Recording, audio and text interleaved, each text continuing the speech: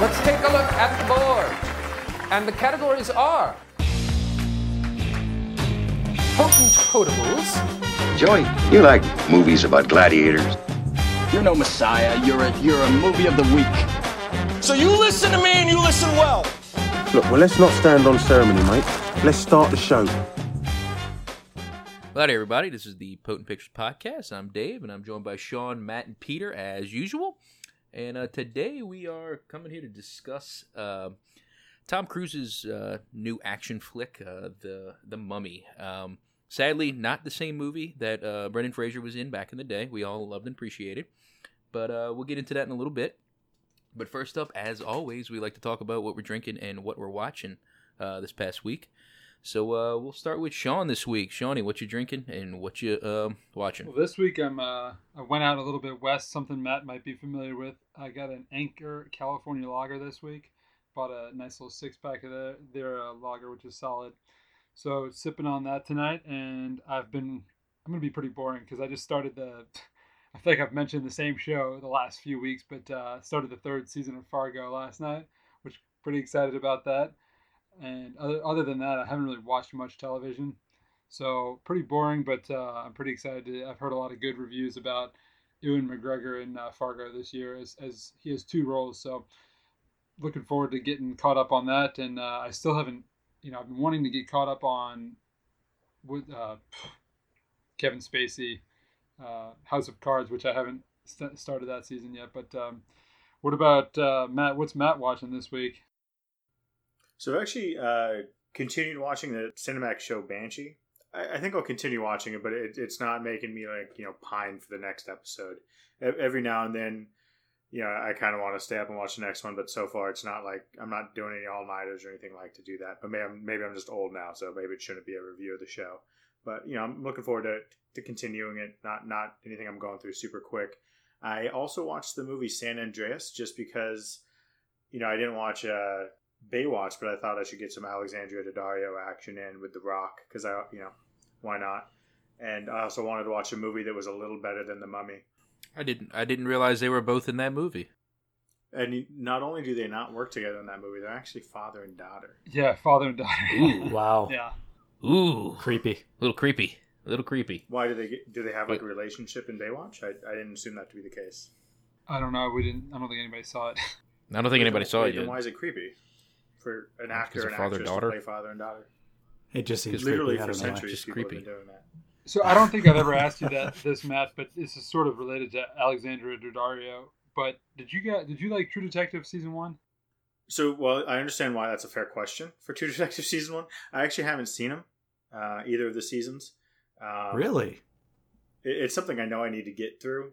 I probably will at some point, but just I think I know, like I was saying, Banshee, it's not making me, always pine for the next episode. But from my understanding for True Detective, I think as soon as I turn it on, they're going to try to get me to go through all 10 episodes or whatever many episodes they are. So, but I completely, from word of mouth, I completely understand why there's a good reason to watch True Detective factoring in the Alexandria Daddario piece.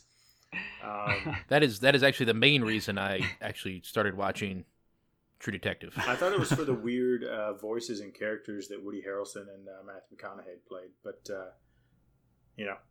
that was the secondary reason. Okay. What about the She little was Blair definitely my Witch stick primary figures? reason. I always liked her from White Collar. I don't know if you guys ever watched that, but with Matthew Balmer. Oh, you're right. I forgot about that. Nice little kind of typical run of the mill,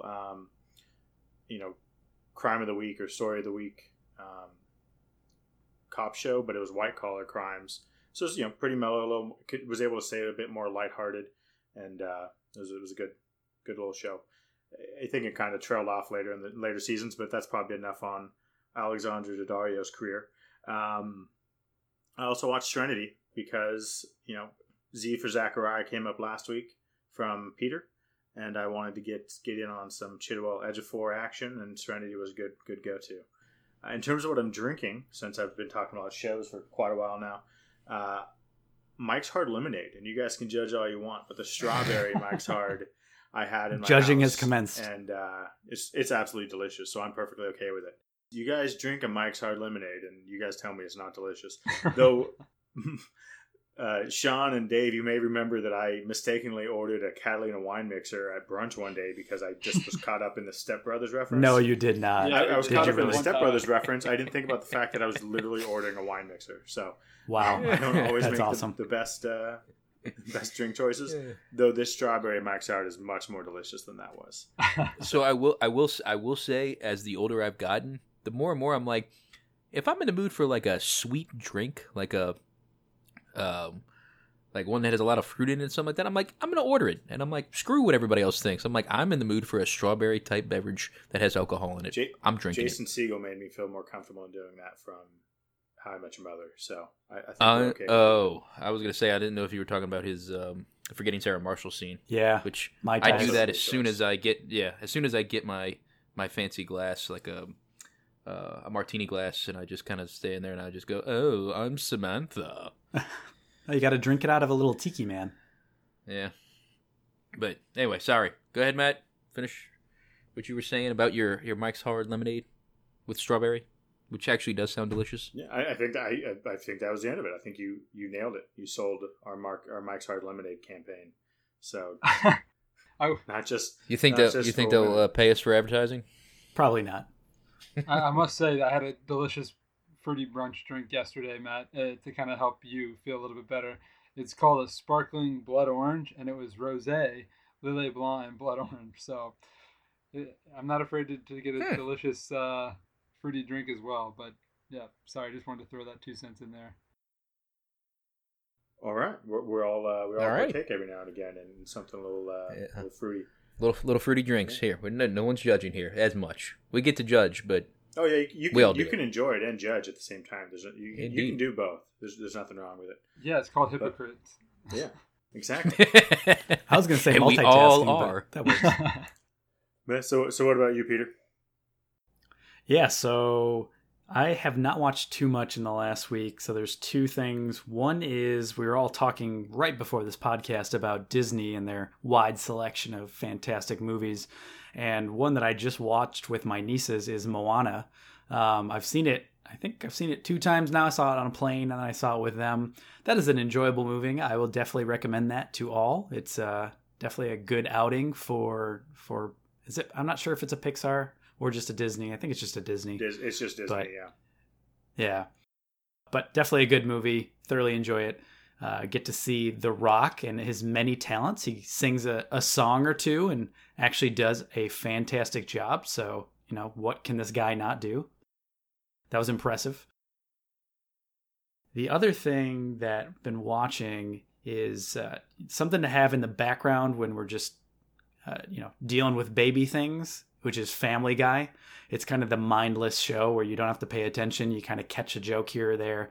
They have some seasons that are hit or miss, but the nice thing is you can keep it on repeat on Netflix and go through all 14 or 15 seasons and not really care that you went to bed one night with it on season 1 and the next morning it woke up on season 7. So definitely great for drowning out baby cries. But yeah, those are the 2 things mostly that I've caught up on. Beyond that, in terms of what I'm drinking, we'll go right back into the nice fruity drinks. Headed to a Texas winery, or not a Texas winery, but a Texas cidery, potentially, where they brew ciders. It's called Texas Keepers, and they have some pretty delicious ciders. They're all with Texas apples. They've got some random different apple varieties that I've never heard of, but the drinks are delicious. And they also have some good craft beers on tap as well in case you want to have a beer instead. So definitely thoroughly enjoyed that. Texas Keepers down in Austin, Texas, if you're ever in the region. So Dave, what about you? So this week I finally was able to sit down and make some time to watch season 5 of House of Cards. I'm about 3/4 of the way through. I'm not as upset with this season as a lot of people have said to me. But I haven't ended it yet. So they said like the season wasn't bad up until the very ending, which I haven't gotten to it yet, guys. So I apologize. But I've always enjoyed the heck out of the House of Cards. I like the political intrigue. This season's very very similar in terms of what's been going on in our current political atmosphere, which has been kind of entertaining because apparently this was written and filmed right before it. So, kind of an interesting season this so far. And in terms of what I'm drinking, I actually found this one. It's kind of an interesting one. It's a Shiner birthday beer, and it's a cold brew coffee ale that they collaborated with like a Chameleon Cold Brew. It's a coffee group down in Austin. So it's basically just some type of single ale that they brewed with. It just has a nice cold brew beans in it. So it's actually really surprisingly good. I was a little concerned about it. Didn't know how long it's been in my refrigerator. But damn good, I have to say. So, Dave, got to ask real fast, is that the first coffee beer you've ever had? Of recent memory, yes. I don't know if I've had one in the past. I may have had one ordered when I was at a bar here and there during usually the Christmas time frame, because usually that's about the only time I would actually drink a heavier beer. But it's actually fairly light for what I was actually anticipating. I was figuring more of a stout type beverage, but it's really more of an ale. So I will say that I'm kind of a fan of those coffee-flavored, coffee-infused beers. The really good beer, if you're ever in the mood, is Ballast Point Victory at Sea. It's like a porter, but it's like coffee and vanilla, so check it out. It's awesome. That's a good one. I actually have had that one, yeah. I think I've actually had that, but I didn't realize that's what it was. Well, usually, like, in this, you know, it's rare that you would actually have an ale. That's the weird part. So it kind of sits in like the darker ale. Like I'm not a big fan of like pecan infused ones because they kind of get that similar, you know, heavier nutty taste. But this one's surprisingly mild in that term. So I don't know. It was pretty good. I would actually recommend this to a lot of people. I probably couldn't drink like a 6-pack of it because I'll feel horrible in the morning. But hey, for a quick one, go for it. Alrighty, well, having said that, I think we're ready for some movie news.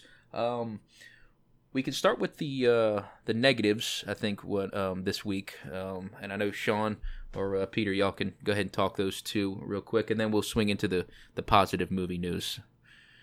So, Sean, what's some negative things that happened, unfortunately, in the entertainment business this week? You set it up nicely, Dave. Thanks.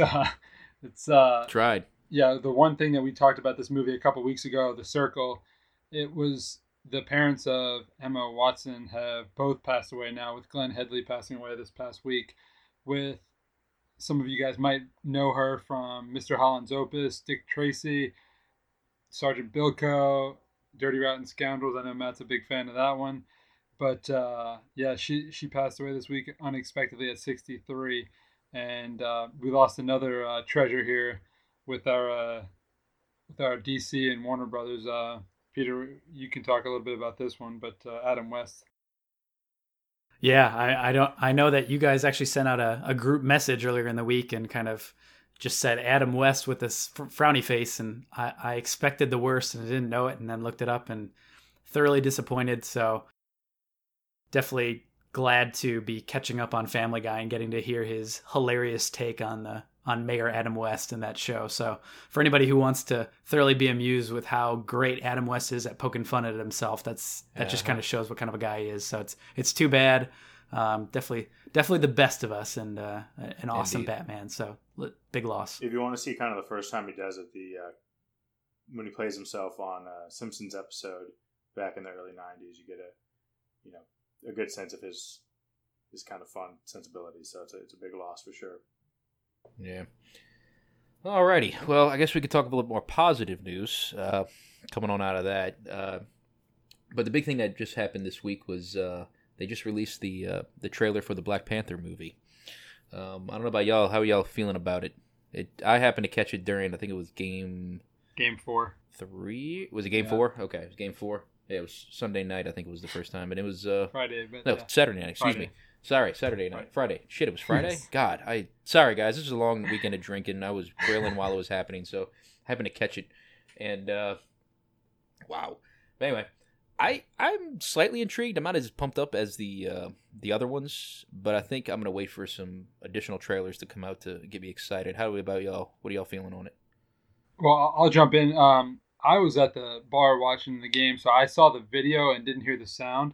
So when I texted you guys about the trailer being releasing on Friday night, it was funny because it looked good to me. Like the cuts and some of the scenes and the set and the acting looked pretty interesting and engaging. But it was when I went back and watched it with the cut with the music, I thought the music choice was a little poor.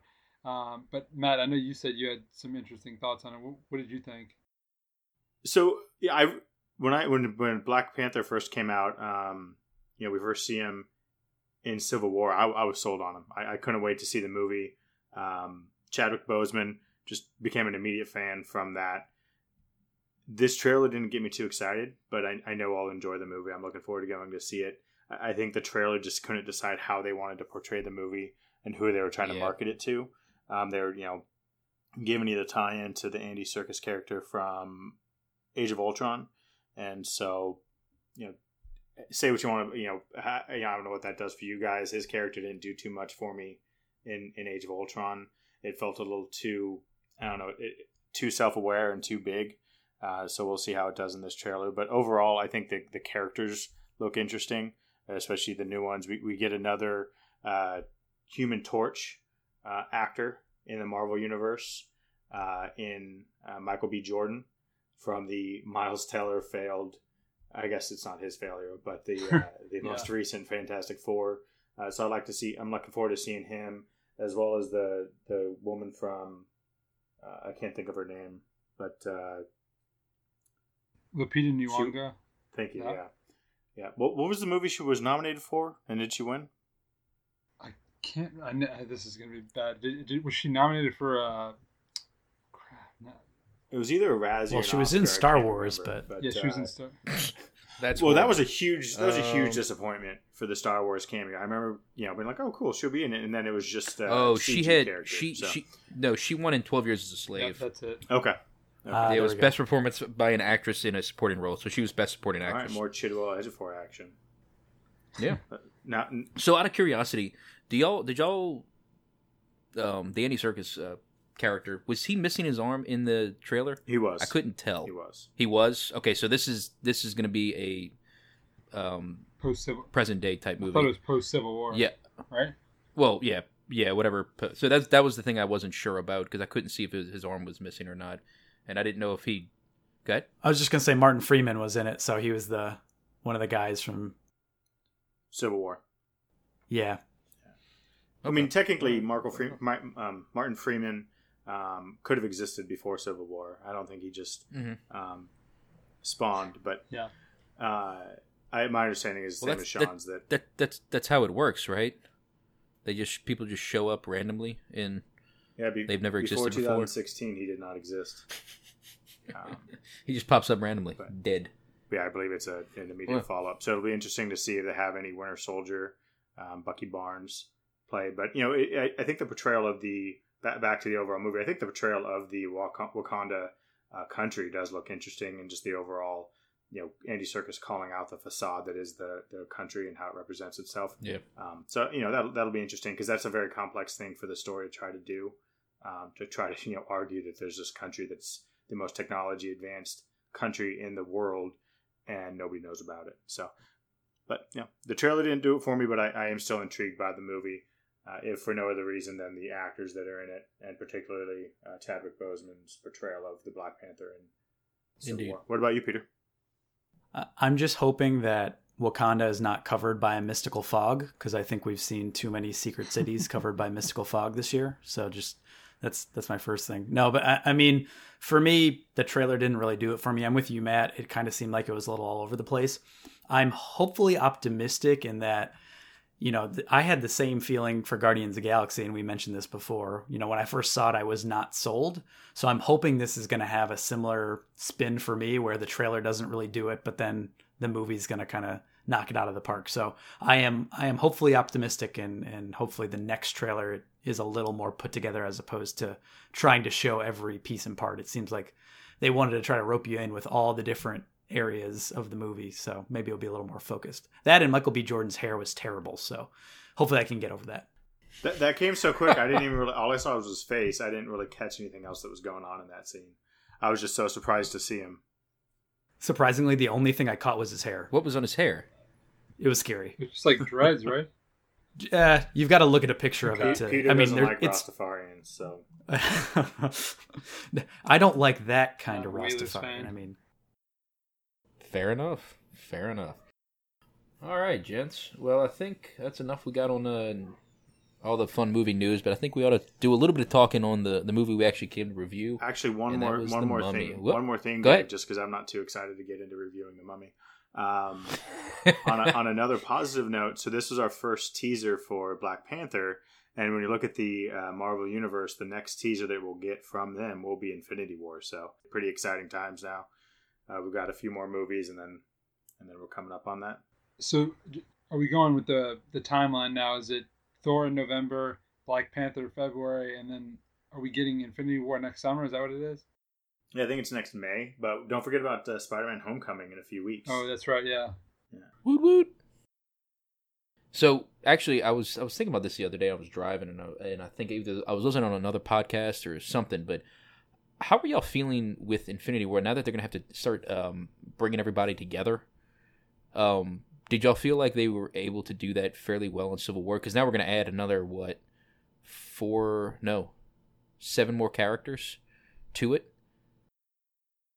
I thought Civil War did a great job in how they brought them together. In that, they didn't try to. Well, first of all, Marvel does a great job in that they actually let everybody have their own movie before they throw them all in together. So you already know who they are, and you don't need to have a bunch of exposition explaining them. So I think that's one part that works out well. The second is I think they did it well in having one kind of set piece and then explaining away how the group separates. I thought it was a smart way to do it. I will say. Along the same lines of reading articles on Marvel, there was something talking about the fact that most of the folks' contract are up after the second Infinity War or the second or the fourth Avengers movie. So I think that's going to be one way in which they're going to start to ramp back the number of characters, and that Captain America, Chris Evans, his contract is going to be over, and he's publicly already stated that he's going to be done after this one. So I think that will help them to start culling the herd and going back actually to a smaller on that. set. Bit of news, Dave, you might have been about to say the exact same thing. I'm pretty sure I saw a headline. I didn't get a chance to read it, but I think Chris Evans did sign up for one more. Yeah, I saw that hit the wire the other day, Matt. I saw that too. Which I thought the one more he signed up for was the second Infinity War. I didn't know if that was he originally, that's what it was. He had originally signed up for the two-parter, and then the two-parter, and then when they made it 2 separate movies, they're considering that 2 more movies.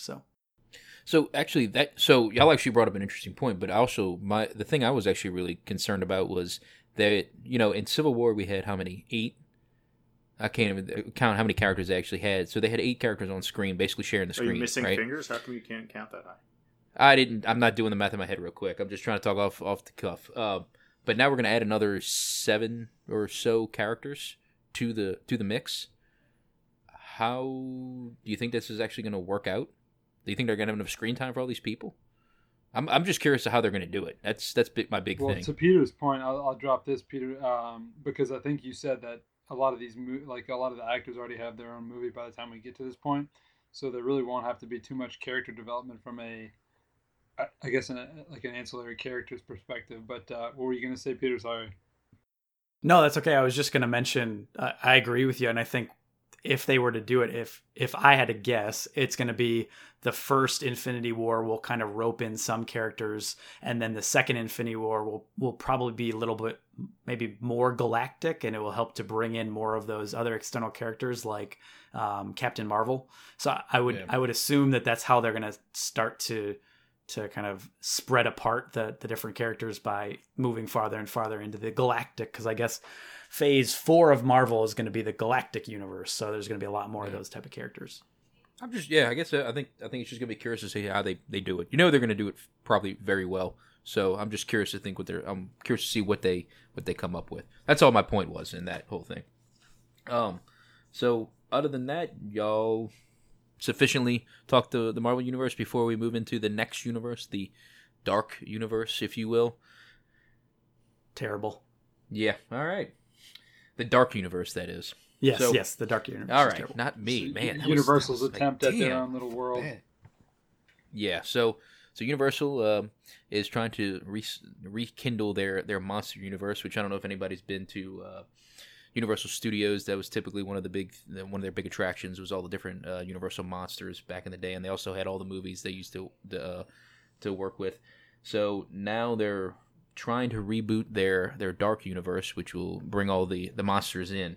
So this was the first official Dark Universe movie. I think we discussed this, that there was a Dracula movie that they tried originally starting. That was the one back in, 2-3 years ago that did not do well. So The Mummy was the first one. This was Tom Cruise's swing at it. So real quick, what was y'all's initial thoughts on this movie going into it? Because I think we'll talk sufficiently enough about the movie itself once we get past the initial thoughts. So just real quick on when you were going in, how you felt about it. Sean, go first. Initially, me going into the movie, I didn't really have a lot of expectations. I have a tendency to read too many spoilers, so not really spoilers, I guess, but read reviews of what thoughts are. And the trailers never really got me excited. I think I made a joke about Tom Cruise trying to do his own stunts is the highlight of every trailer now of a movie that he's in. So, I mean, I saw the one stunt that he had in the trailer, and I was like, okay, great, this is going to be a focal point at some point. But the trailer never got me hyped. The subsequent trailers didn't get me hyped, and going into it, I had really sort of no expectations other than just disappointment. But what about you, Matt? What were you thinking going into it? So, I think I mentioned this previously. I was actually looking forward to it. I know that it wasn't reviewed well or coming off too strong, but neither was the most recent King Arthur movie. And overall, I was entertained in that. So that's kind of all I was expecting from this. And generally, I look at Tom Cruise's filmography, and generally, I like his movies. There's not too many where I regret seeing the movie where I felt like I wasted my time.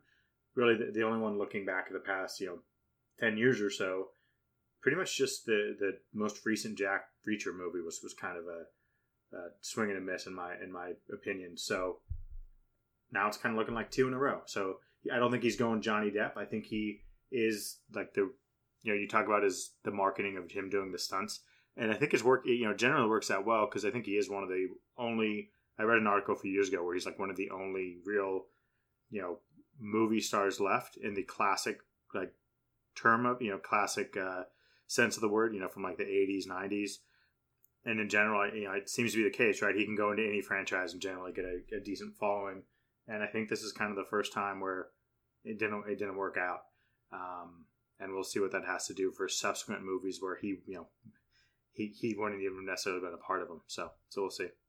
What about you, Dave? So I was not too pleased that we just determined that we were going to watch this and review this movie. I was, the previews were not enticing me at all. I really was not looking forward to this movie. But on that note, it was one of those movies where I went and sat and enjoyed eating my popcorn and my icy, but overall, just kind of didn't do it for me. I mean, like Matt said, the stunts were kind of the big thing. But again, if that's the big pull into his movies nowadays, it's just not. They need to add a little bit more in terms of like plot lines and story building. But in reality, so-so movie. There were a couple interesting characters that I kind of would like to see where they would go, but that's really the only thing. It's, for the introduction to the universe, it was all right. I don't know how I feel about the rest of it. But Peter, how about you? Yeah, I'll just keep it short and sweet. I'm with you, Dave. We talked about this a while back, and we usually have a thread about this in each podcast, which is previews are starting to give away too much. I was on board with the very first teaser. It looked pretty interesting, and I think visually it looked like it could be appealing. And then I think one of the last trailers came out and basically gave away the entire plot of the movie. And from that, I just said, this doesn't look like something that's going to catch me. And I completely came away from the movie thinking the exact same thing. I thought this was in so many ways terrible. And, to your point, Matt, you would hope that Tom Cruise could carry something, and amazingly, his star power and his charisma just completely fell flat for me. I had problems actually staying awake physically in this movie, and I went on opening night, and there was, I think, another maybe 5 or 6 people in a giant theater with me. So it just kind of shows, it's not a unique opinion. It seems like not very many people were interested about this, and the box office showed it as well, and we can get that later. So, overall, not a great movie, and looking forward to talking about why it's not a great movie. Well, that actually brings us into a nice transition into the spoilers, and you guys can start destroying it if you would like. So Matt, I'll let you go ahead and go first. How did you, moving into it, this whole thing with the opening of the Dark Universe and everything, do you think this was actually like a viable type universe? We've got the MCU, we've got the DC. It's not the DCU. What is it now? What are they actually universe, calling it? I think I named Extended it wrong universe. every time last week when we were talking about Wonder Woman. Right at the end, Peter dropped the proper correction. So rather than correcting me and making me learn, he just let me be wrong for an hour and then dropped. That's what I'm here for, Matt. So thanks, Peter. You got it. But anyway, now we have another universe we are introduced into. Do y'all think this is going to go the route of say the DC universe, where it's a few movies of really bad, and then they may, pick up a good one? I mean, in my opinion, there's a couple characters that I was intrigued about. I know Dr. Jekyll and Mr. Hyde, Russell Crowe's character. Can that count as two slightly characters? Good question. No, that's actually a good question, because frankly, I actually liked his Jekyll without having to see him, and I know we talked about that earlier. I liked the characterization that he used for it, but his personality. But that's really all my big thing that I took away from that. So in that terms, how are y'all feeling about this universe now, going into it? Does it feel good? Matt, if you want to talk to us. So I think Peter mentioned this prior to the podcast, but it always is a little annoying when they announce they're doing an entire universe prior to successfully doing one movie.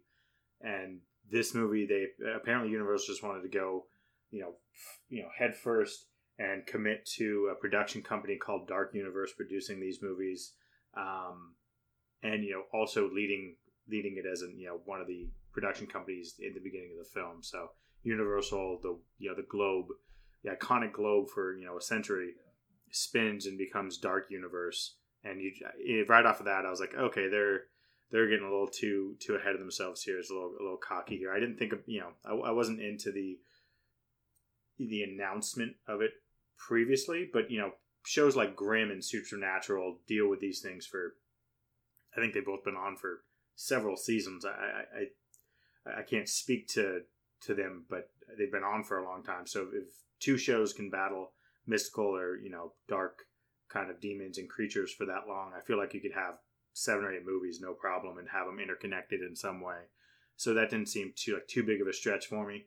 It would have been nice if they wanted to create a good movie first to base it off of. Apparently they didn't, from what we all just witnessed. And that's just to put it bluntly. And that it's just too bad. I think The Mummy is a decent one to start off with, though. I think they should have tried something that we hadn't had a movie in the past 17 years. What do you think, Sean? So I've always been a fan of the Universal monster films. I think they did a great job with ushering in an age of film where they took these iconic characters from these novels and each had their own individual films. And I mean, for what it is, Universal sort of built their studio off of these movies. So the fact that they're at a time where I guess they've done pretty well with some of their movies that they released this year. I don't understand what the overall idea of like going back to the well, the proverbial well is, but I think I liked the idea of, obviously because I'm a fan of the characters, I like the idea of going back to it. However, they did sort of announce a list of movies that are not your iconic. I mean, I know we talked about the Dracula one, but I think Frankenstein, Dracula, Mummy, Invisible Man, whatever, all the ones that are upcoming, I didn't really get as excited. I don't know if they have stories to essentially move forward with. They just kind of put out a list of actors, and then they said, here's these actors, here's the movies they're going to be in, this is our universe. And then they had the Mummy in the can, and then they went with it. So, I mean, I hope that the direction in these other films isn't as poor, I guess, as this was. So I'm still going to hold out hope, because if Wonder Woman hasn't showed us anything, is that you can fix it. So I look forward to seeing what they do with the rest of these movies, or if they even get the opportunity to do so. But, Peter, what do you think? Yeah, I'll refrain from getting on my soapbox, because this entire universe just peeves me quite a bit. But overall, I think it's a terrible idea. And Matt hit the nail on the head with the fact that, you can't establish a giant universe without actually having one winner. And it really did. It actually bothered me watching the movie, because the very first, I won't say scene, but, right before they kick off the movie, they show the Dark Universe emblem. And for anybody who's not a film buff, none of this means anything to them. So first of all, you're confusing folks. For anybody who does know what it means, it's being pretty presumptuous to think that's going to have any positive effect on the viewer, because the Dark Universe doesn't even exist prior to you watching the movie. So to me, it just seems like they're putting the cart before the horse, and really, trying to turn a bunch of monsters that, to your point, Sean, they are great monsters, but I think if you'd ask 9 out of 10 people, they probably don't know that they're from Universal. And I think Universal is just trying to establish those as being their IP and their property, so folks will, visit their parks and buy their merchandise knowing it's Universal. And it's just such a poor business move, and you can tell that's the case. So overall, I think, if this movie was good, I might have a different view, but the fact that this movie is so bad makes it that much worse. So you actually brought up an interesting point. I was just thinking about this is, maybe for their intro, rather than calling it the Dark Universe, maybe if they would have kind of gone the lines of the DC or the Marvel and show like the classic, like the black and white monsters that they had, like little shorts of those, maybe that would have tied everybody in, like, oh, okay, I remember these movies back in the day. Oh, this is all Universal. Maybe something along those lines might, drive, other than, oh, this Dark Universe. And I don't know about y'all, but it seemed like a production company. I was like, oh, okay, Dark Universe production company. I mean, to be fair, whatever. Marvel's a production company. No, I get that, but at least Marvel, like, they'll show. No, I know you get it. Show the characters. Yeah. I actually assume. I think you actually make a really good point, and I think that would have been a much better idea. But I assume they probably didn't do it just because Marvel and DC are both essentially doing that. And they probably like, oh, it's working for them in a sense. Let's not do it though, because we don't want to copy them. In fact, that's exactly what they're doing anyway. So, you make. I agree. I think it would have been a much more interesting thing to see. I think it would be kind of cool. Just to be like, oh, it's a callback to Universal, to these movies. That's fun. Yeah. Dave, you're hired. You're hired. You can go join the marketing department. I'm a Universal executive now. I could probably do a little bit better. You could go like, my God, guys, come on. This is a stupid movie. And then I'd get fired right after that, because they'd be like, you don't make enough money. F off. Anyway, all right. So let's actually talk about the movie itself, the overall tone. So I don't know about y'all, but did y'all kind of see where this was going? Was this supposed to be a horror movie? Is that what this universe is supposed to be? Is it just supposed to be an action movie with some thriller elements? Then you've got the comedic elements, which, with our Jake Johnson, which obviously, I mean, I know me and Sean are a huge fan of his, mainly due to his New Girl status. Great show, by the way. That'll probably end up being my potent pick for the evening. But yeah. So all right, going into this, what did y'all think? It was going to be a thriller, maybe just an action movie. I mean, I thought this was going to be a more scary movie based on how these Universal movies were supposed to be, but it turned into basically Mission Impossible with, Tomb Raider with all these little random things. So with zombies. Sean, how about you on this? Oh God, don't. Yeah, we'll get into that later. But anyway, Shawnee, you want to take this one? Yeah, I mean, I guess I think initially, I like the idea of, a lot of the times when you look at these movies, there's always a tie with Egypt, and then there's always some sort of, I feel like, Englishman or English woman, at least from I'll reference the 1999 and early 2000s Brendan Fraser, Rachel Weisz, The Mummy series, but the overall, like, the idea of trying to tie in the Crusaders to the Egyptian royalty was a little, I don't know, confusing. Then you get to a certain point where they show how, I guess, the two are somewhat correlated, and then they end up getting you to present day. I mean, it kind of jumped around a little bit. I mean, I'll make it quick. I mean, I guess the setup of it and the way it was going was a little all over the place. But I mean, I really, as a whole, just was trying to find myself, just what was going where, who were the people of what, like the group with Russell Crowe and the doctor, how he comes in, and it just, I'm trying to find something good to say here, but I was just, a lot from the beginning of the movie, I was just a little lost. But I'll ask Matt, what does he think about this? Yeah, from the get-go, I think I was not liking the direction that the movie was going. The immediate exposition scene with Jake Johnson and Tom Cruise telling us that they're, looters in Iraq, things like that.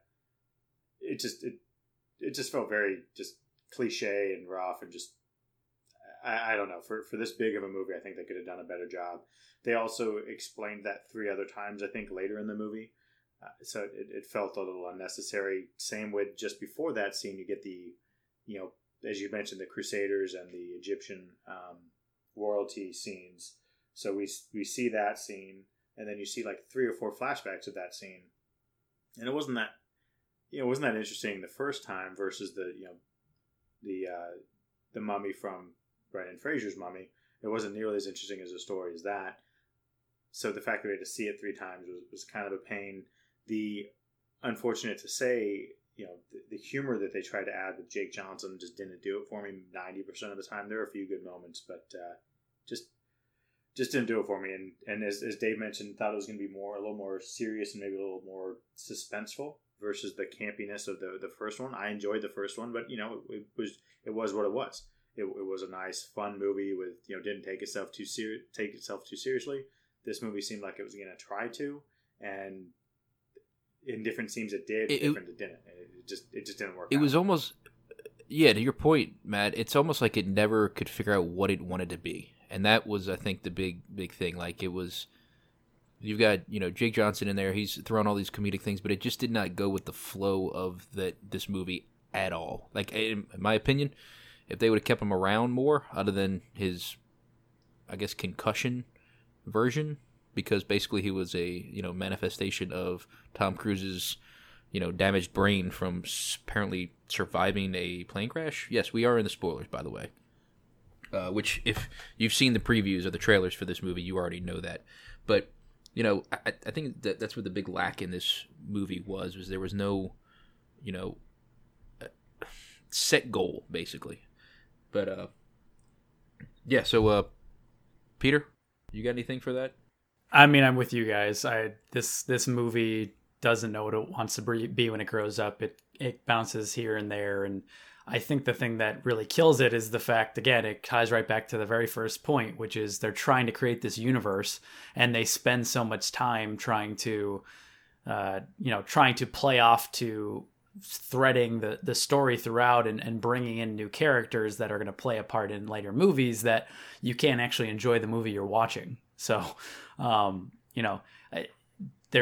they try to make the comedic elements from the first Mummy. They try to leave some action. They try to have some, I'll say, scares, which is what the original horror movies used to be about, but it's really not scary.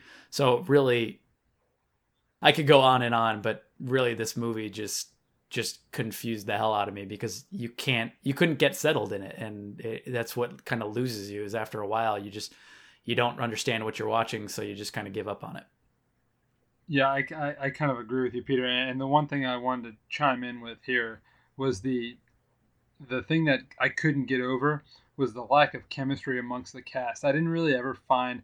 I mean, there was kind of some chemistry with Tom Cruise and the female lead, who I can't even recall her name. But Annabelle, I think. Annabelle, the name of the character, the actress. Yeah, sorry. But the Jake Johnson. As much as I love Jake Johnson, I don't necessarily know if they needed him in this movie. It was, he didn't really play a big part. He didn't really the lines that he delivered, I didn't think really hit. He was just kind of like that annoying guy who was just kept he's basically his character from New Girl.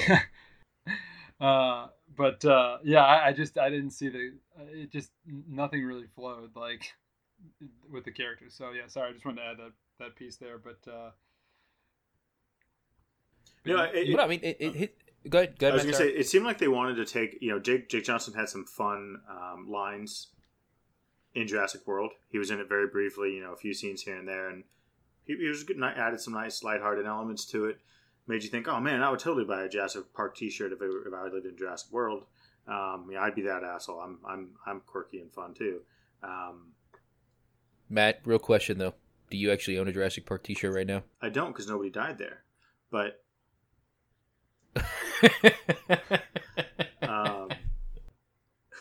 but it seemed like they wanted to capitalize that. I think people recognized that was an entertaining moment in Jurassic World. Whatever you want to say about that movie, I think people enjoyed his character, his kind of presence in that movie from a comedic relief standpoint, as kind of not a sidekick or anything, just somebody that was there. They wanted to promote him to an overall sidekick in this movie, but they didn't want to give him any good lines or tell him to be something other than the New Girl character. There was also some ADR elements that they had him do, it seemed like, that just almost made it worse. So just kind of a shame, because I do like him. I really enjoyed Let's Be Cops because it was just a dumb comedy. And, obviously he was fun in Get Him to the Greek in his one scene, as well as, I think we've all talked about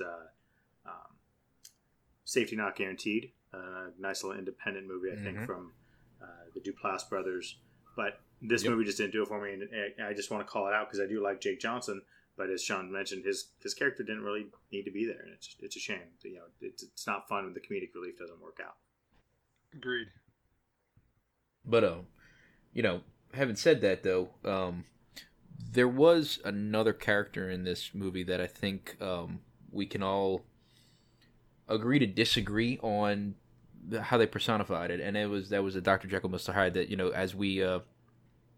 as we like to call him, the Nick Fury of the universe. So having said that, I didn't like Dr. Jekyll as much, just because he was just kind of, the way he was being portrayed was just kind of so. But when he snapped over into the Jekyll, the Hyde character, frankly, I enjoyed the heck out of it. I didn't want to watch him. I wanted to hear him and just kind of and hear his voice and listen to that accent he did. To me, that was the greatest. That was probably the best character in the entire movie, unfortunately. Although, how they pulled it off visually, different story, I think. And I know some of y'all have some varying opinions on that. So, Peter, how about you go with this? Because I know you've been holding in for this one for a while.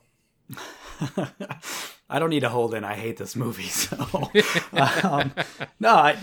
so this is the one that I disagree with you guys on, just because, and honestly, because it's mostly because I hate this movie. So anything that anybody likes, I'm going to hate it. But I really just did not like the entire portrayal. I guess that's probably not fair. I think Russell Crowe obviously understands what movies he's in. He realizes that this is a goofy, poorly made movie and seems to be having fun with the character, so I can definitely appreciate that. Wasn't a huge fan of more of that, intro exposition, monologuing that they used him for. That the organization that he's in never really made sense to me, and what are the reasons they're doing what they're doing, and I'm sure they're going to explain that in later movies if they ever make them. But it's just one of those where it hangs you up in this movie because you're not really sure what's going on, and they play a fairly large role. And personally, the Hyde transformation, I think for me, what really got me caught up is that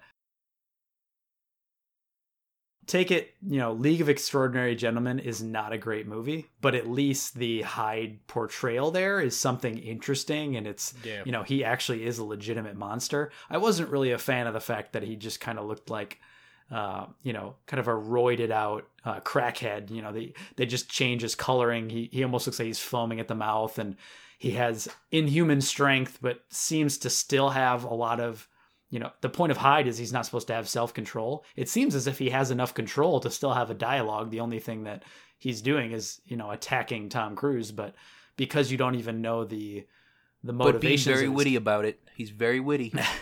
he is witty. I will say, his cockney accent. The only thing, but the problem is because you don't know the motivations. For all we know, he wanted to kill Tom Cruise all along, or I should say, Nick Morton all along. So it just really didn't work for me. Again, props to Russell Crowe for knowing what movie he's in, but I was not a fan of Jekyll.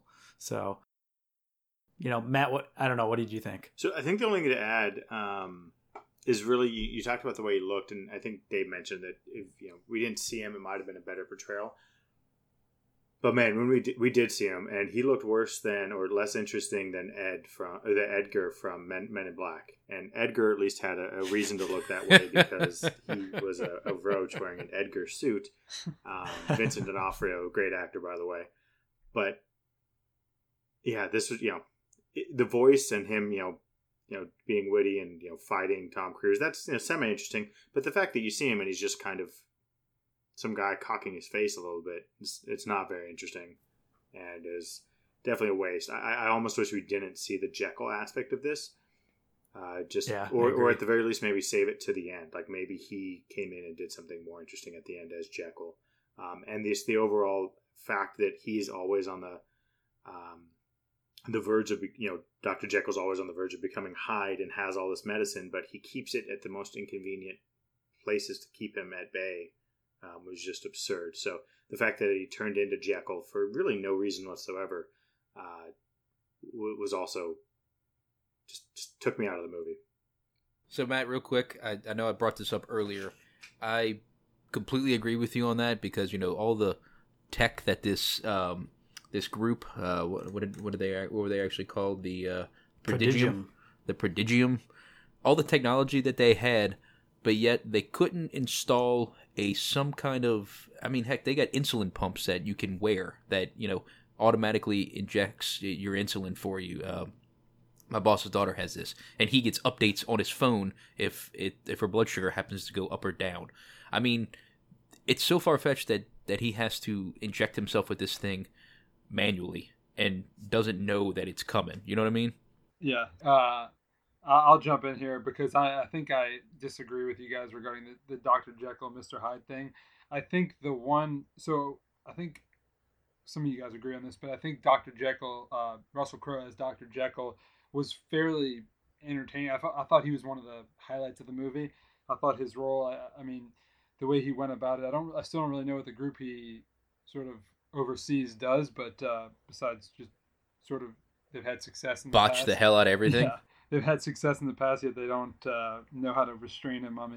But for more than a few hours. But I think the one thing I'll say about the transition of Dr. Jekyll and Mr. Hyde is that the reality of it is that it's more like human rage taking over than just some sort of I guess the monster part is the fact that it's just a human that's raging. So like just displaying rage. So I don't necessarily think that he's not like he's the one thing I guess I'm trying to say is that the human rage and how his strength and just sort of it reminded me a little bit of the Split character that James McAvoy played about how it's just like he had superhuman strength but was still able to sort of I guess not really rationalize but just sort of expresses his emotions. I don't know, I thought it was kind of cool. It was a different take. I know it didn't really hit as well as it should have, but I sort of appreciated their attempt at it at least. But I think that that's the only really counterpoint I have to what you guys were mentioning. But I don't know if anybody else has anything else to add to that or not. But I didn't hate it. All right. Well, so we actually have not addressed the main character of this movie, which was the mummy. I'm completely forgetting the actress's name who played her. What do y'all feel like on her take of this? Because they went from the Brendan Fraser version, which was the male priestess that was trying to do all kinds of fun stuff. I haven't seen him. Probably had to watch him again this week. To her basically signing a contract with the devil, if you will, set, and basically becoming his devil incarnate, if you will. How'd y'all feel like she did in this in regards to a mummy? Did y'all think the mummy was scary? Was it campy? What? How did y'all feel about it overall?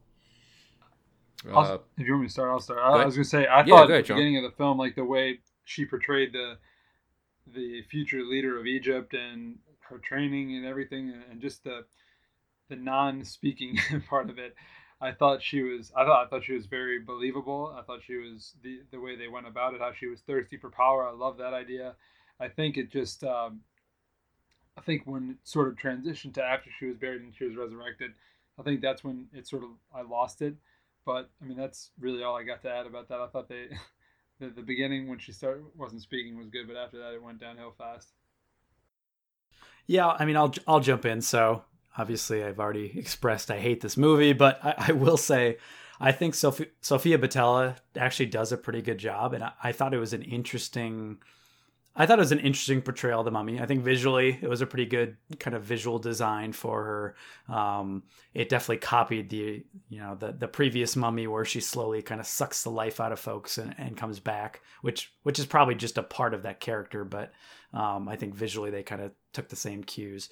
I think the worst part about it is that they just completely underutilized her. I mean, she had very little substance within this movie other than slowly driving along to get to Tom Cruise. So, I thought they could have done a little bit more with her, had a few more scares. But yeah, I mean, overall visually, I thought at least they kind of went a different way with it. Left the bandages on her, which I thought was an interesting take. They had to, of course, represent she's a mummy by always having her have bandages, which was a little weird, but yeah. Yeah, I think I agree. It would have been nice to have. I almost feel like we saw Dr. Jekyll almost as much as we saw her, and for this being the Mummy movie, it would have been nice to see her. Most of the time we saw her, I think she was tied up with mercury being pumped into her veins, which she apparently understands she's powerful, but she really took mercury being pumped into her veins for a really long time. So it's a shame. I think the way they done it, they had her set up. They could have done more with her. No, but you actually drive an interesting point. Again, another instance of the Prodigium doing something very stupidly was pumping her full of this stuff of mercury, right? Why not pump her full of it, but dunk her in a pool of mercury like they did later in the movie, like what they did? Stupid decisions. It was just, I don't know. But again, I guess if they would have done that, we wouldn't have had a movie. So whatever. Well, I think we would have all been better off for that, though. We probably would have been. It would have been a 30-minute movie. We should keep a tally of how much we comment on the stupidity of characters in this film. After the Alien movie, I felt like the entire crew was just, yeah. After listening to you guys, it was just stupidity, which is fair because it's true. And it's the same thing with life. So the question you have to go ahead, Dave. No. I was going to say, it kind of makes you wonder, like, what is there ever a movie where the characters actually make a good decision, but is it a good movie? And I'm wondering if that's the problem, is that you can't develop a good movie based on your characters actually making smart decisions, because then it's not entertaining, because you're like, well, that makes sense. Oh, well. Okay, movie's over with. I think of it this way, right? So the original Mummy, right? Think of the original Mummy. You've got some really dumb characters in that. For instance, Benny. Benny is a very stupid character. But at the same point, that movie knows who Benny is. It knows the role he's supposed to be playing. And you've sat through the first hour or so of the movie and realized that it's a fun popcorn flick. So even though he makes stupid decisions, you thoroughly enjoy the mess he gets into, because it's it's an interesting action. He was always driven by an innate goal, which was to make money. So any decision he made was because he was trying to, steal the artifacts and all this stuff, and then, the gold and everything. Because you remember, if I remember correctly, and again, it's been a while since I've seen it. The first one that he popped up, like he found all the gold, and I think the mummy promised him all the gold that he wanted, and that's why he was like digging in it and stuff like that. But I could be remembering it completely wrong. But like in these movies, like again, there don't seem to be a driver for what they were doing. It was just, Tom Cruise was introduced as I want to steal. I'm an army sergeant who wants to steal.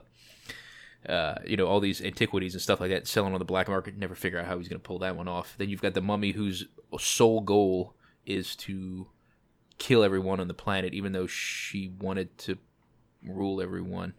But then it didn't make sense. And I don't know if y'all had the same feeling of, and the other part that I think we were talking about was why she had to pick Tom Cruise's character. Why couldn't she just do it to somebody else? If all she was going to do was, stab him in the heart with this special knife or special dagger.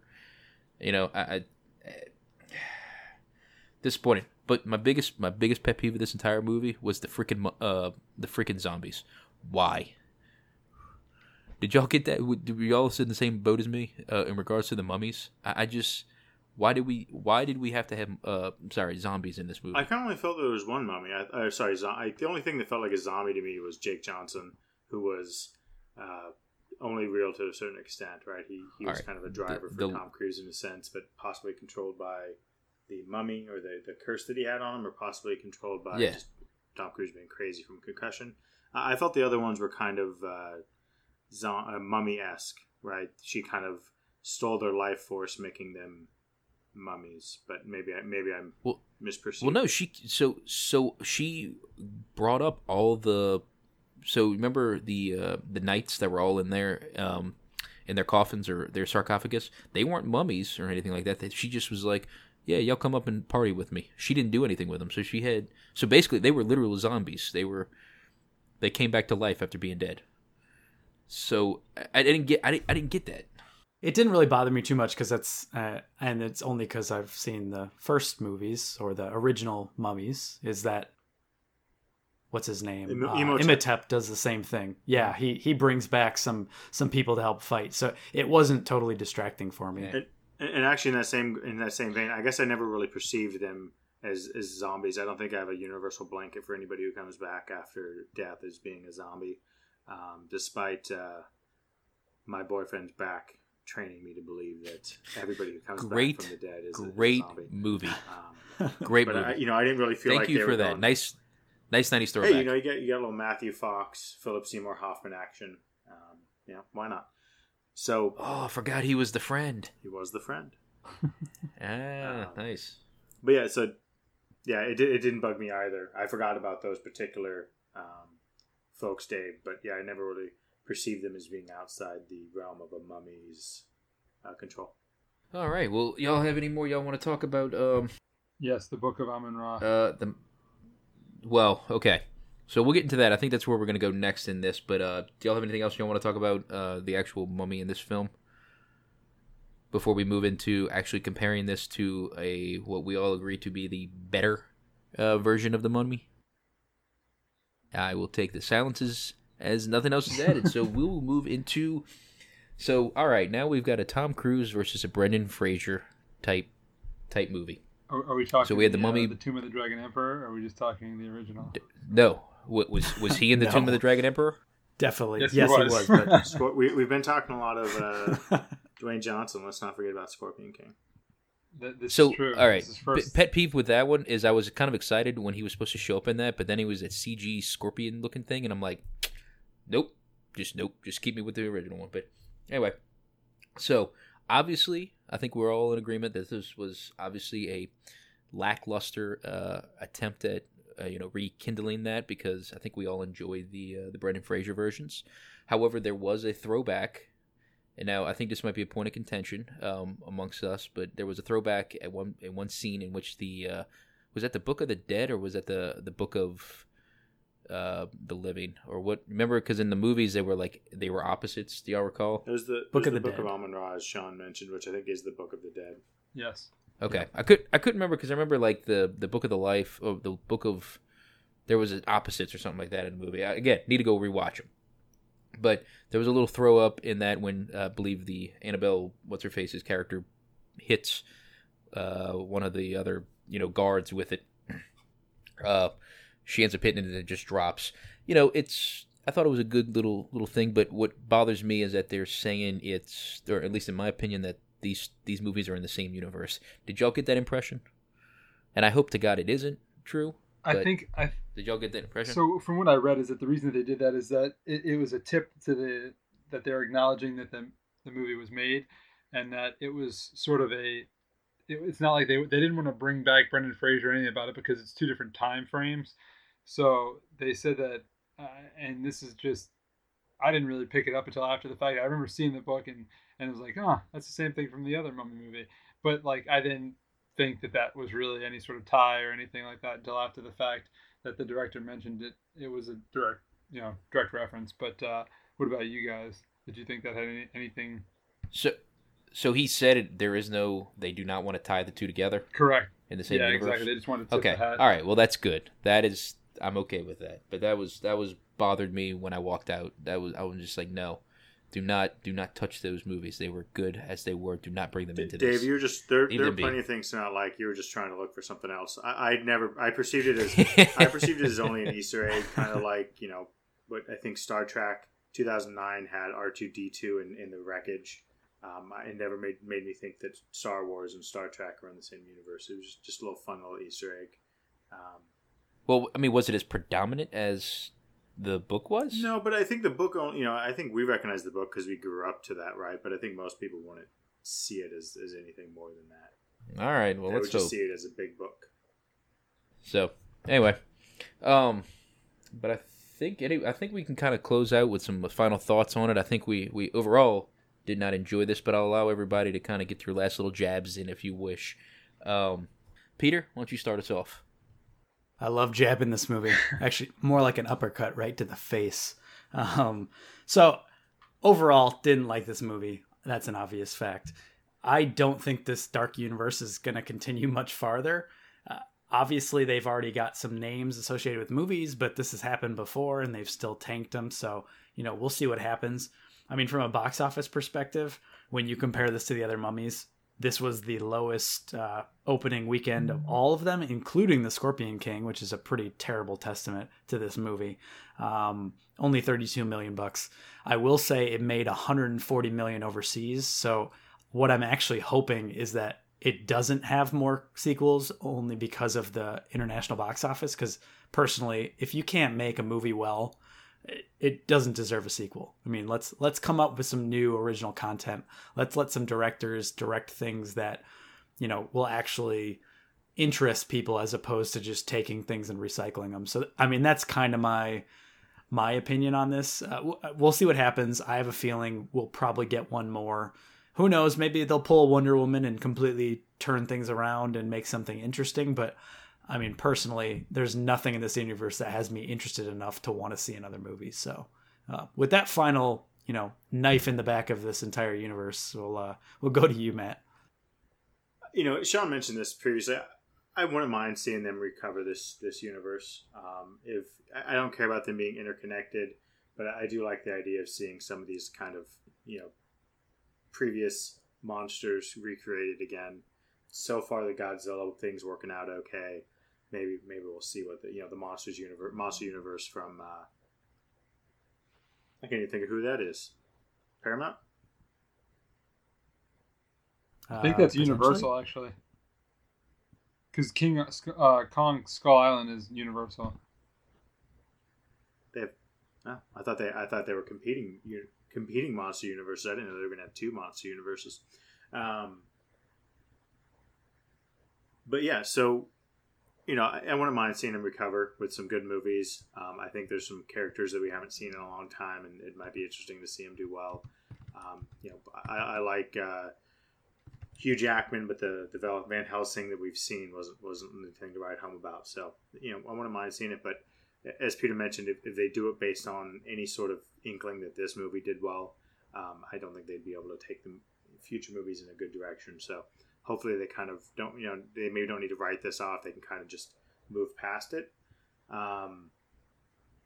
But, even in the way this movie ended, it didn't get me excited. It ended with Tom Cruise in the shadows as Set, kind of basically evil, some sort of embodiment of evil in some sense. And then they showed him again out in the desert with Jake Johnson for no real reason. They didn't really need to show him out beyond the shadows again. So just the idea that they're, again, kind of cocky, that you wanted to see him on more adventures. I didn't really get what they were trying to portray there, especially since that if they're doing this universe, it's probably not going to be another Mummy right away. So they're really like, hey, you guys are going to be pining for Tom Cruise again. So it made no sense. I think they could have just ended the movie much sooner, and I don't know. Called it. Or just made us not, ended the movie much sooner and not made us watch another 30 seconds of it for no reason. So, what about you, Sean? Well, I think the biggest issue with this is that I think they're going to try to get Tom Cruise in every one of these movies as Set now. So I think that's what my biggest fear is. However, to what you mentioned earlier, Matt, I'm excited to see what they're going to try to do. As long as they let these movies sort of exist in a vacuum and then let them be tied in at some other point. I'd love to see, Johnny Depp as the Invisible Man, Javier Bardem as, I think, is he going to be Frankenstein? Or now are you going to be able to see Johnny Depp as the Invisible Man, or doesn't that defeat the purpose? Didn't you? Yes. I'm going to add a terrible reference here, but Kevin Bacon as the, was that the Invisible Man, or was that? That was the Invisible Man? He was. Oh, come on. That was a great movie. Hollow Man. The Hollow Man, Ooh, correct. Hollow Man. They were able to pull it off in that movie, so I'm sure that they can make it. Make him visible because it was Kevin Bacon. Come on. I would have rather watched that movie than this movie. Whatever you want to say about Hollow Man. I actually thought that was a decent I completely movie, agree with that. But it's been a while since I've seen it though, so I'm gonna remain somewhat optimistic. I don't think this was their best representation of what a movie could be. However, I thought it was interesting that they chose to start with The Mummy versus giving another film the shot at the first crack. However, it sounds like Dracula might have been the first crack and bomb. So it'll be interesting to see. I'll give it a shot. I'll continue to follow along because I'm a sucker, and I'll go see movies that have big names attached to them. So it seems to be what a lot of people do, right? Except in the U.S. Apparently this is big overseas. So you suckers. So what about you, Dave? Are you gonna pay another $10 to $15 to go see another MonsterVerse movie or Dark Universe? So the next one I might see if there is some type of promo code to go do it, but I will probably fight y'all tooth and nail to possibly not see it until it comes out on video. That'll be my or DVD or Blu-ray or whatever the heck these things, streaming services, whatever the kids are watching these days. But I was a little disappointed that I thought about going into this movie at thinking I was going to hit the matinee, and I ended up, the time I chose was in this special Dolby Digital, 3D super, tricked out version of their theater, one of their theaters. And they told me how much I was going to have to pay, and I'm just like, God, no, please. So I ended up having to pay it, unfortunately, but I do not want to spend any more money on this franchise if I don't have to. I would be intrigued to see them, but I don't want to spend money on it, if that makes any sense to anybody. But yeah, like I was saying, overall, not the biggest fan of this. It was a good popcorn movie if you are at home and you don't have to pay for it, and it comes on Netflix and you happen to have an account. Hey, watch it for 20-30 minutes, see if you're intrigued, and then turn it off. But nothing that'll do it for you. Maybe watch some scenes with Mr. Hyde in it. You'll call it a day, in my opinion. But yeah, that's all I really got on this one. So I think that'll close us out on The Mummy, gentlemen. So how about your potent picks for the week? Matt, what you got? So I think, talking about the production companies, we noticed that A Perfect World was one of the production companies after Universal, then the Dark Universe, and then it was The Perfect World, which made me think about A Perfect World, the movie, directed by Clint Eastwood, starring Clint Eastwood and Kurt Russell. Nice little early 90s movie. Really, really great movie. Really enjoyed it. I don't know if it's available to stream anywhere, but I feel like it should be. it's old enough and probably almost obscure enough at this point that it shouldn't have that much. They shouldn't be charging too much for these streaming services to have the rights to view it. So hopefully you can find it somewhere. And just basically a story of Kevin Costner is a bank robber, and he basically kind of end up kidnapping a kid who's kind of a little sheltered in his life, and Clint Eastwood comes chasing after him to try to save the kid and catch Kevin Costner. Overall, really good movie. If you get a chance, check it out. What about you, Sean? I know we touched on this a little bit earlier, but I will recommend the first season of True Detective with Matthew McConaughey, Woody Harrelson, and Alexandra Daddario, and et al. It is probably one of the best written shows I've ever seen on television. Holds a special place because it takes place down in South Louisiana, so I'm familiar with some of the terrain that they showed in the movie, or in the show, sorry. But really, really great job. Second season didn't really hold up as much, and looking forward to seeing if they end up making the third season, but definitely a great show. And I want to add another potent pick this week as a drink suggestion. So when you're watching True Detective, make sure you pick up some Bullet Rye whiskey and put a little splash of simple syrup in there. It's not quite a Sazerac, but it'll definitely get you over, and it'll be a nice little afternoon, evening cocktail. So those are my potent picks for this week. What about you, David? So, like I said earlier, I think this week I will probably end up watching all the Mummies, the good version of it. So I'm thinking I'm going to recommend everybody to catch up on that rather than watching these movies or this movie. Go watch the classics. They were quite awesome. In terms of a little drinking, though, this is a good one. So this is going to be a new little thing we're going to do, is where we're actually going to recommend a beverage to everybody. So actually, this weekend I had a good one. I used to not like this until of recent, but some folks this weekend bought a drink for me, and it was the Deep Eddy's vodka. I don't know if anybody's ever had that before. It's a local out of Austin. I think they might have spread around the U.S., but basically their sweet tea, or I think it's Ruby Red, which is like their grapefruit, or it might be grapefruit. I'm not really sure what the name of it is, but both are really good. Add a little soda water to it, or tonic, depending on your preference, and call it a day. It's actually really good, really, really refreshing, and it'll do its job. Who's next? Peter? Yeah, so we were driving the other day out to dinner, and a song came on the radio, and it reminded me of a great movie, at least great in my eyes, written and directed and starring Zach Braff from the early 2000s, called Garden State. This has always been a movie I've loved. I don't know why. I don't know if it was that time in my life or just the movie itself, but I would recommend, if you haven't seen that, go watch it. If you have seen it, go rewatch it, because it's a great movie. And in terms of a drink, I would just say, if you're going to go see The Mummy, just make sure you drink a lot. It doesn't matter what it is. Make sure it's strong and stiff, because I think that's the only way you'll enjoy the movie. So, sticking with Peter's idea, if you've got nothing to do, you might as well just drink for fun. Even if you don't go see this movie, skip the movie, just go drink. There we go. Just go sit at a bar and drink. That's a good call. Quick like PSA, we do not condone binge drinking. Agreed. Or drinking and driving. Yes. I will say we do not condone drinking and driving. Or binge. Can't say about the other portion, because we all do it. We all do it, and unfortunately, it's not healthy, especially at our age. But fun times for a wedding, you can do it. We'll okay with that. Especially if you're one of the bride of the grooms. Exactly. Those don't Just end well. don't act like my friend who, when during his wedding, he was beyond hammered at his own wedding. He could barely speak when he was trying to have a conversation with me. I had to ask him to repeat himself at least 5 times, and I was eventually able to understand what he was saying. But yes, don't drink and drive. That's our little PSA for the week. But other than that, I think we'll update everybody on what our next movie is.